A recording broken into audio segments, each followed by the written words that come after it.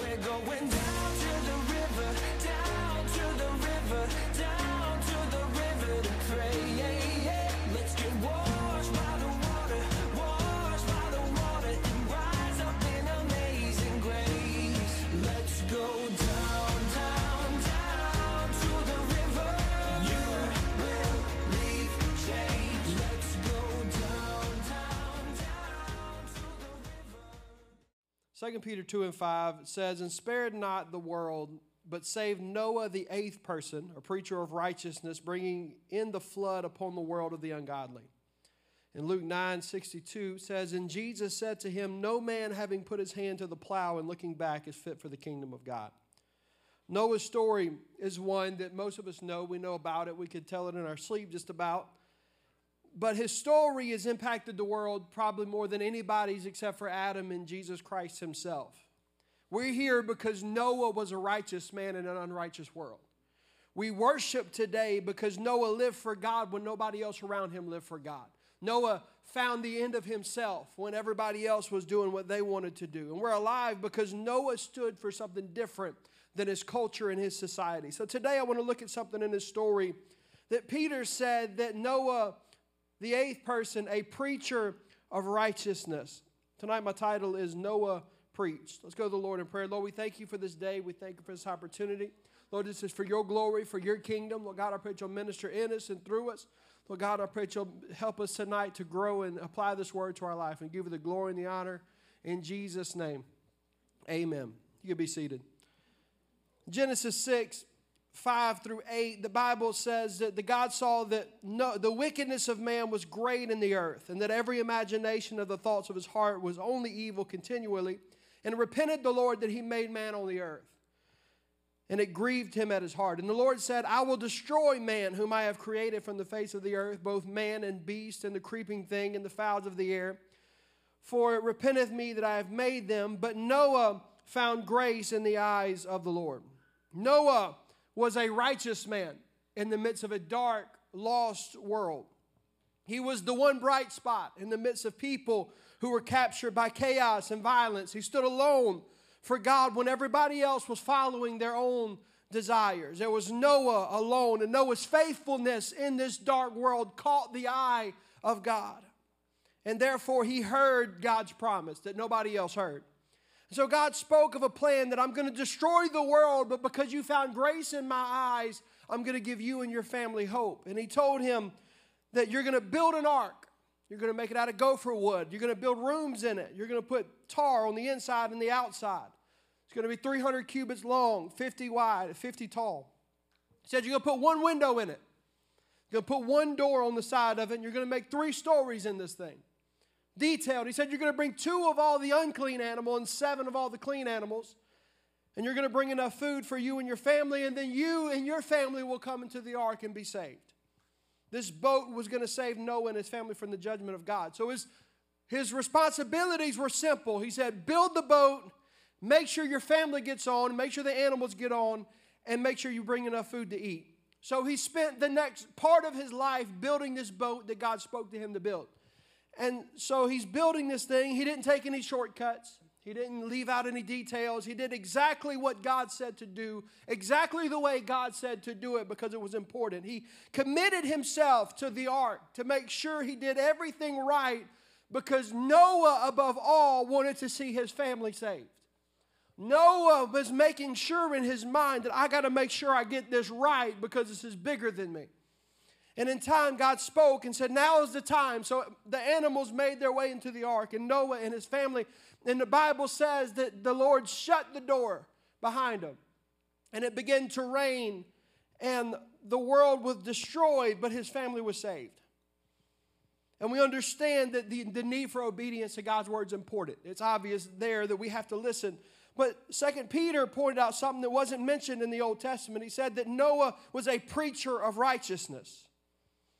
The word preacher means a herald. He's somebody who carried the official message of the king. Is who he was. He was somebody who declared the message of righteousness to people who were around him. See, the Bible, when you read it, it only records that God told Moses, build the ark. He didn't say anything about the people. He didn't say anything about preaching. He just said, go build this ark and so your family can be saved.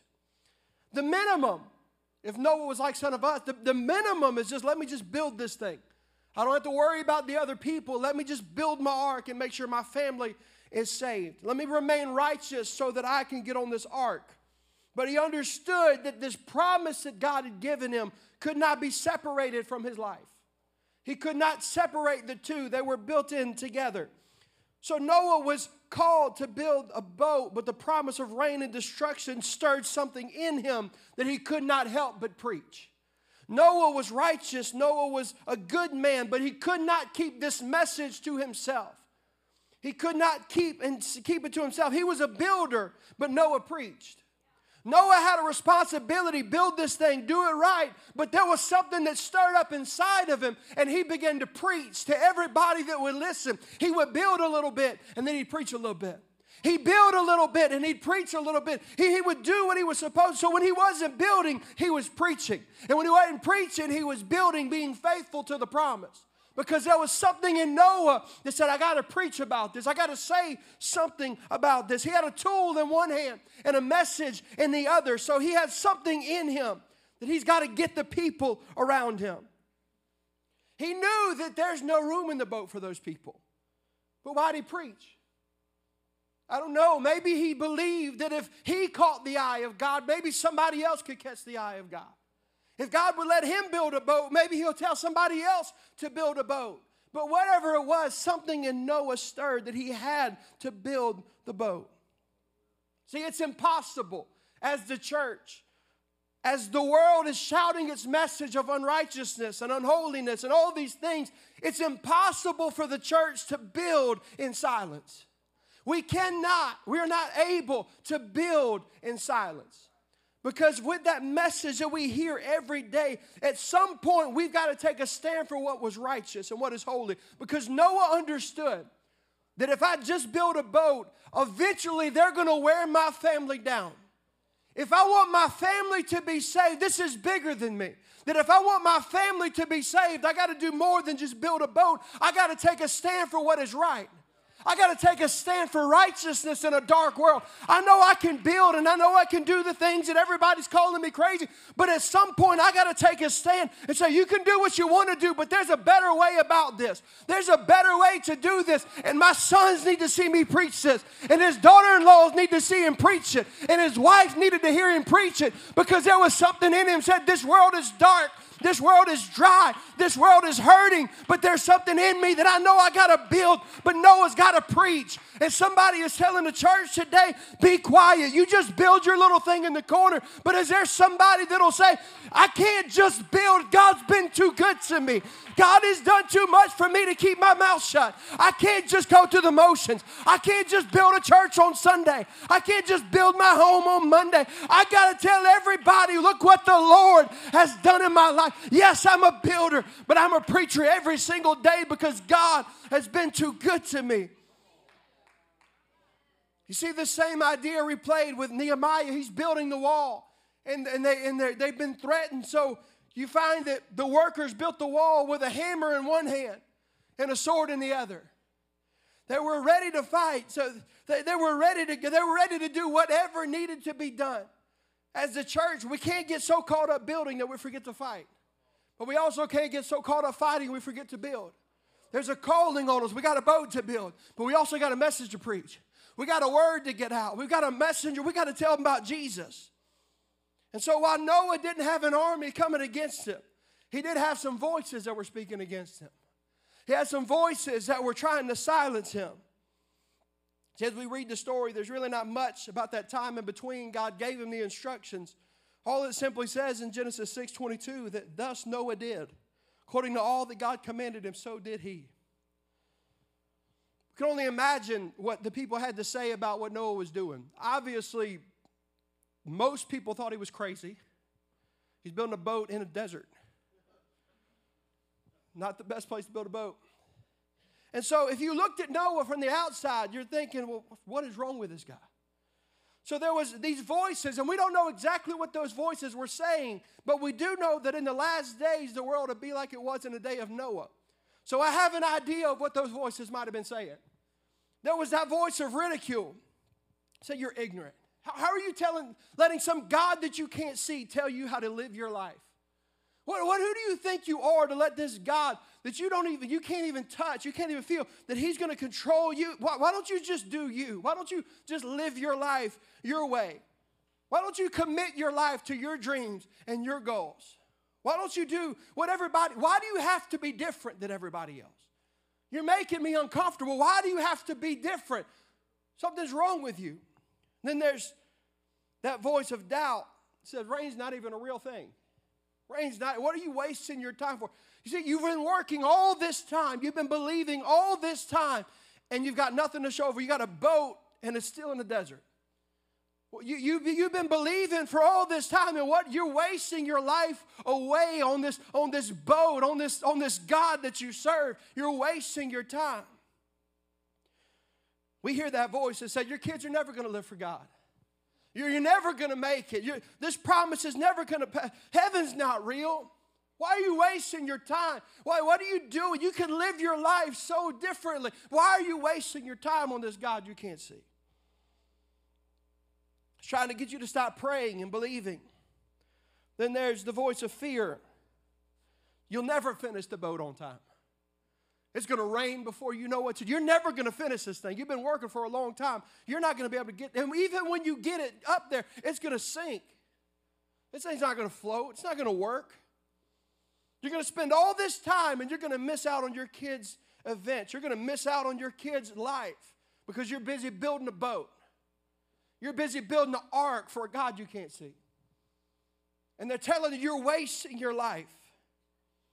Then there's that voice of compromise that says, well, we don't have to build a boat that big. Why don't you just make one level on your boat? Why do you need 3 levels on your boat? It'd be a lot easier if it just had 1 level instead of 3. Why do you preach repentance, baptism in Jesus' name, and filling the Holy Ghost? It'd be a lot easier if you just have 1 level on that boat. Let's just make it easier. If you just preach repentance and leave the rest out, it don't have to be made of gopher wood. All trees are important. God made all the trees. Just use whatever tree you want to use. Or you don't have to put the pitch on the inside and the outside. This is too much work. You don't have to worry about that. You don't have to put all the animals on the boat. You just put the ones that you like. You have the chance to get rid of the mosquitoes, and you're going to bring them on the boat. Why don't you just pick the ones that you want? Why you got to bring them all on the boat? And then they'll say, well, if you would cut out some of them animals, I might get on your boat. If you'd leave a couple of them animals off, I might think about riding with you. If you leave some things out, I might be a little more comfortable with what you're doing. But Noah made a decision that if I don't do it exactly the way God said I had to do it, I might as well not waste my time. He made a decision. God found me because I was righteous. God saw something in me, and I'm not going to compromise. I'm not going to fear. I'm not going to doubt. I'm not going to walk away because somebody didn't like it. There's something in me that says I got to build, but I got to preach. I got to stay faithful to what God's called me to be. I got to stay faithful to what God has spoken into my life. Some of you have been going through the battle, and the devil's been talking in your ear. You need to tell the devil, you know what? You can do what you want to do. I'm building, but I'm preaching. I'm not going anywhere. I'm not walking away from that. I know who I am, and I refuse to give up, and I refuse to quit.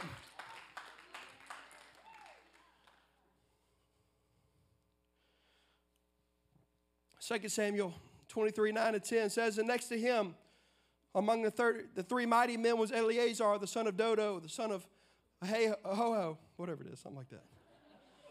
Ahoha. And he was with David when they defied the Philistines who were gathered there for battle. And the men of Israel withdrew. They all ran. But he rose and struck down to the Philistines until his hand was weary, and his hand clung to the sword. And the Lord brought about a great victory that day. And the men returned after him only to strip the slain. Everybody else decided, I got to get out of here.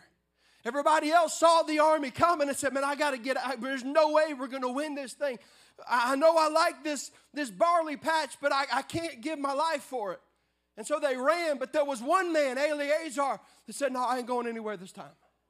You can do what you want to do. You can run what you, but I'm about to give my life for this thing. Because it might not mean much to you, but it means something to me. It might not be important to you, but I've made my decision that they can do whatever they want to do, but I'm not going anywhere. I've built something right here, and I'm going to stand for what I built. I'm going to stand on what God has called me to do. And once the battle started, he can't run. He's there whether he wins or loses. He's stuck there. And the Bible says he's outnumbered, so he's just fighting, and he's going. And the Bible says his hand cleaved to the sword. And scholars say that what probably happened is that he killed so many enemies that their blood began to run down his hand, and their blood began to force his hand closed around the sword to where he couldn't get his hand loose because of the blood of his enemy, because of the testimony of what God had brought him through.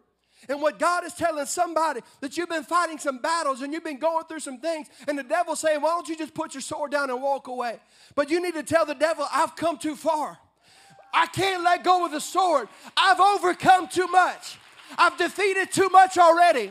I fought too many devils. I fought too many battles. I prayed too much. I've given too much. I can't walk away now. My hand is cleaved to the sword. I can't put this sword down if I wanted to, because God has been good to me. And because he wouldn't put the sword down, he won the battle that day. And some of you have been building and building and building and working and saying, God, I don't know if I'm getting anywhere. Can I tell you, you're getting somewhere? What you're building matters, and what you're fighting for matters, and you're going to win this battle because Christ is with you.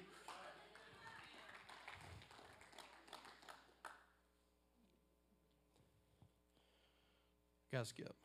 I'll be here all night if I don't. When I was young, I've told it before, my brother was bigger than me, could beat me up.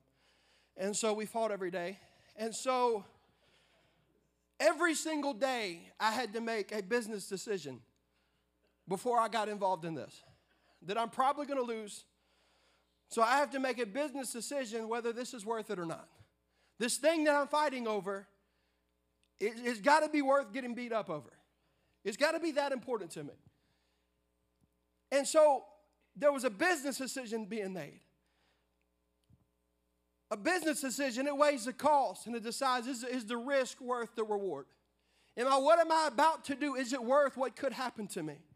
But a destiny decision looks at the reward and says, I don't really care about the risk. A destiny decision says, yeah, I know I might lose this thing, but I can't give up. What I'm fighting for is too important. The battle behind me is too important for me to walk away. So if I lose, win, or draw, it really doesn't matter. I'm going to stand and fight. I'm going to make a stand because what I'm doing matters. And some of us have been going through life and we're trying to, am I going to make a business decision about living for God today, fighting for my family, or am I put the sword down and hope it doesn't get too bad? And some of us need to stop making business decisions about things that affect our destiny and make a decision, say, I'm going to stand for what is right. You can ridicule if you want to. You can talk about me if you want to. You can do what you want to do, but I've made a stand. I'm standing for this word. I'm standing for what is right. I'm standing in for my family. I'm going to fight for my family. You can fight. The devil's going to fight me. I've already resigned you. He's going to fight me till the day I die. And you know what? I really don't care. Because I'm not going to stop fighting for anything. Because what the promises that God has given me are too important for me to put my sword down. The things that God has trusted me with are too important for me to put my sword down and get comfortable and just relax. I have too many battles that are worth fighting to turn back now. Luke 9:62, Jesus said, no man having put his hand to the plow and looking back is fit for the kingdom. I've come too far. I've been through too much. I've overcome too much. I've fallen too many times and had to dust myself and get back up to turn around and walk away now. I've come too far. And I believe I'm talking to some people that you've come too far to turn around now. You've been through too much to turn around now. You've you've seen God do too many things for you to walk away now, because God has been good. Even when I didn't deserve it, even when I wasn't worthy of it, God was good. And God is faithful.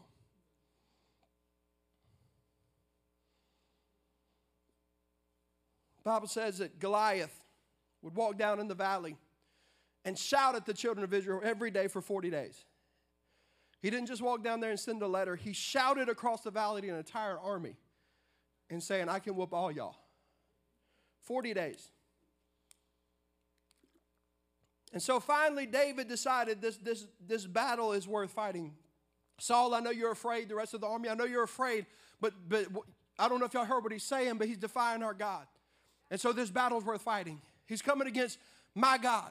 He's coming against my family. He's coming against the things that are important to me, so this is a battle worth fighting. I'm going to have to fight this thing. And so he confronted the giant in 1 Samuel 17, 43 and 44. It says, and the Philistine said to David, am I a dog that you would come to me with sticks? Basically calling David a child. Cursed David by his gods, and the Philistine said, come to me, and I will give your flesh to the birds of the air, to the beasts of the field.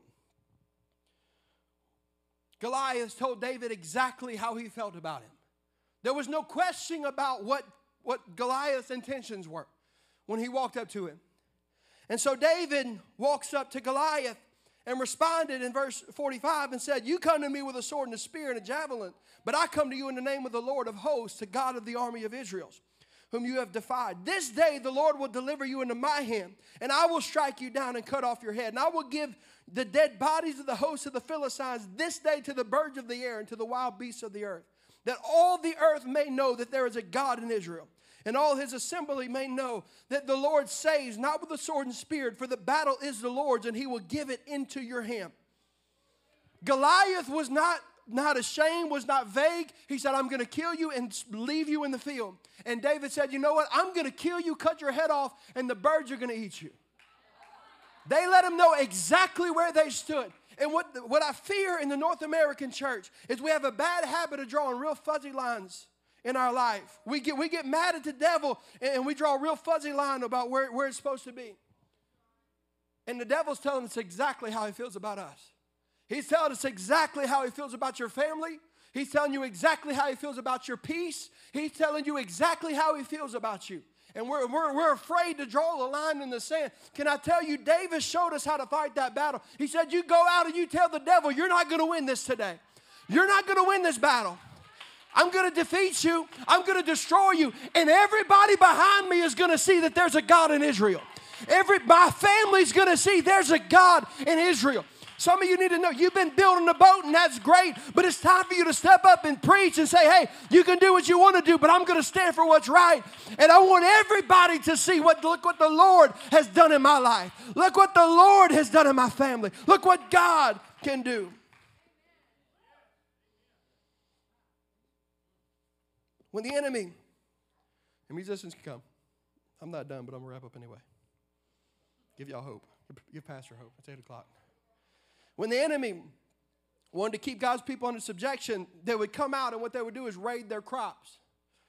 They wouldn't wipe them out completely. They would just come and take away and make the harvest difficult. So they allowed them to work for free in the field. They didn't bother them while they planted anything. They didn't bother them when they worked their garden. They didn't bother them at any point until it came time for the harvest, and they would come in and take away what they had grown. See, the enemy, he's not worried about you planting the field and working the field. He's worried about you harvesting the field. He's not worried about you coming to church on Sunday or Wednesday. He's not worried about you but just playing a Christian song in your car every now and then. He's not too worried about that. He don't mind you working the field a little bit, but don't think he's going to let you sit back and get a harvest. Don't think he's not going to fight you when it's time for the harvest. He knows that preparing the ground, planting the seed, that's difficult. So he's not going to bother you when you're doing the hard work. But when it's time for the harvest, that's when all hell breaks loose in your life. Anybody can speak to that? That you've been working, you've been believing, and you've been seeing some things going in the right direction, and you feel like it's right there. And all of a sudden, hell breaks loose. And you're thinking, what in the world is going on? Because it's frustrating because the time that seems like it should be the easiest, because it's the reward for all your efforts and your patience, that's when the devil comes and discourages you. That's the moment that the devil comes in and attacks you. See, the attack you're feeling, some of you have been fighting, the attack you're feeling is not a sign that you're doing something wrong. That attack you're feeling is a sign that the harvest is right around the corner. The devil, he don't mind if you plant, but he's right there to take your harvest. And some of you are wondering, why does the devil show up every time things are going good? Because there's a harvest right there. You just hadn't seen it yet. There's a harvest right around the corner. You just didn't see it. And what some of you need to do is take a stand and say, you're not going to take my harvest this time. See, in Judges 6, the Bible says for 7 years, the Midianites, they had done that. They would come and right at harvest time, they would take the harvest for 7 years. Frustrated God's people. So God called Gideon right at the time of harvest and said, all right, now's your moment. For 7 years, they've been taking your crop. You've been working hard. And right when it came time to harvest, they've been stealing it away from you. But now's your moment. Gideon, I need you to rise up. And I know the odds are going to be stacked against you. And I know it's not going to look good. I know it's going to look bad when you compare yourself to the rest of the world. But if you trust me, this time the harvest is going to be different. This time, I know they stole the last 7 harvests, but this harvest is about to be different because I'm calling somebody to take a stand. And some of you have been wondering, well, I just don't know. I just don't know. All you've got to do is take a stand. And if you take the stand, if you make a decision, you know what? I'm going to pray a little harder this time. I know when the devil's coming against me, I'm not going to put my sword down. This time when I feel that attack, that's when I'm going to find my prayer closet. This time when I feel that devil rising up and deciding he's going to push back against what God, that's the moment I'm going to pick my sword up and say, no, we're going to fight for it this time. I'm not going to lay down this time. I know I laid down the last 7 years, but this time I'm taking a stand because I'm tired of the devil coming in and taking what God has promised to give me. And some of you have been going through some things and fighting some things, and the devil's been coming in and taking it away. God's calling you to take a stand tonight. God's calling somebody to say, you know what? I'm going to pray like I've never prayed before. I'm going to worship like I've never worshiped before. I'm going to break some things loose like I've never done it before because there's something in me that I've got to see what God. Yes, I'm a builder, but I got to preach this. I got to take a stand. Go ahead and stand to your feet. When the moment came, Gideon and his men, they broke the pitchers and they began to shout, blow a trumpet and shout. And it confused the enemy. The enemy gets confused when you stand up and shout when he's expecting you to bow down. The devil really doesn't know what to do when he's expecting you to bow down, expecting you to be quiet, and expecting you to give up, and all of a sudden you stand up and say, not today, not this time. Not this time. I know I backed down last time. I know I quit coming to church. I know last time I quit, but this time I'm taking a stand, and I'm not going to stop preaching until the rain falls. I'm not going to stop preaching until God shuts me in that door. I'm not going to stop preaching until those gates click behind me on the other side, because I made up in my mind God is worthy of everything that I have, and I'm not holding anything back. I'm not keeping anything back. I'm going to build, and I'm going to preach. I'm going to build, and I'm going to preach. I'm going to be faithful to the promise, but I'm going to be faithful to the word. I'm going to be faithful to what God is calling me to do, but I'm going to be faithful to His presence. And some of you, it looks like your promise is on life support, but God's a resurrector. God brings life. God speaks life into death. He speaks light into darkness. There is nothing that you brought in this place that God is afraid of. There is no situation, no circumstance that you brought in this place that makes God bow down in fear. I don't know what I'm going to do. He knows the end from the beginning. He's the Alpha, the Omega. There is nothing in creation. There is nothing in this world, in this universe, that escapes the attention of God. So if you made your way in this place today, God knew you was going to be here. God knew what you was going to be going through. Your circumstances had caught God off guard. He knows what's going on in your life. And God said, I'm calling somebody to take a stand today. You've been building. You've been doing the right thing. You've been doing what I asked. But now I need you to preach a little bit. Now I need you to take a stand. Now I need you to go home and proclaim righteousness to your family. Go home and say, God's calling us higher. God's calling us out of this. God's calling us deeper. God's calling us. I'm going to challenge right now. We close our eyes for a moment. This week has been hell on earth, if I can be honest. I talk about, I'm pretty honest about it. I sleep great at night. I learned a long time ago to give my troubles to God and go to sleep. But for some reason, every night this week, it's been a fight. It's been a disaster. I'm rolling. I can't figure it out. And finally, I'm getting this message together last night. I'm reading over, and God's like, there's a reason you've been fighting. Because there's some things that I'm doing, and there's some things going on in the spirit. And you got a decision. You're just going to keep going through the motions, or you're going to come out of the rut and say, it's time. It's time for revival. It's time for a move of God. It's time to go deeper. It's time to get a hold of God like I've never got a hold of Him before. It's time to worship like I've never worshiped before. It's time to give glory to God like I've never given glory to God. See, because when I worship God, I'm telling God, hey, my problem's a whole lot smaller, and you're a whole lot bigger. And all of a sudden, my little issues begin to disappear in light of His greatness. My worries begin to disappear in light of His majesty and His power. And I want to challenge us, and they're going to sing in a moment. And I don't know what you've been fighting. I don't know what you've been going through. And I know it's a kind of message that kind of hits on everything. And I want to challenge somebody. I don't know if you're fighting. I don't know if you're worried. I don't know if you're doubting. I don't know if you're being ridiculed. I don't know what's going on in your life. But can I tell you God's with you? Can I tell you that God is standing with you? And you don't have to back down to anybody. You don't have to turn away to anybody. You can take a stand for who God's called you to be. We're going down.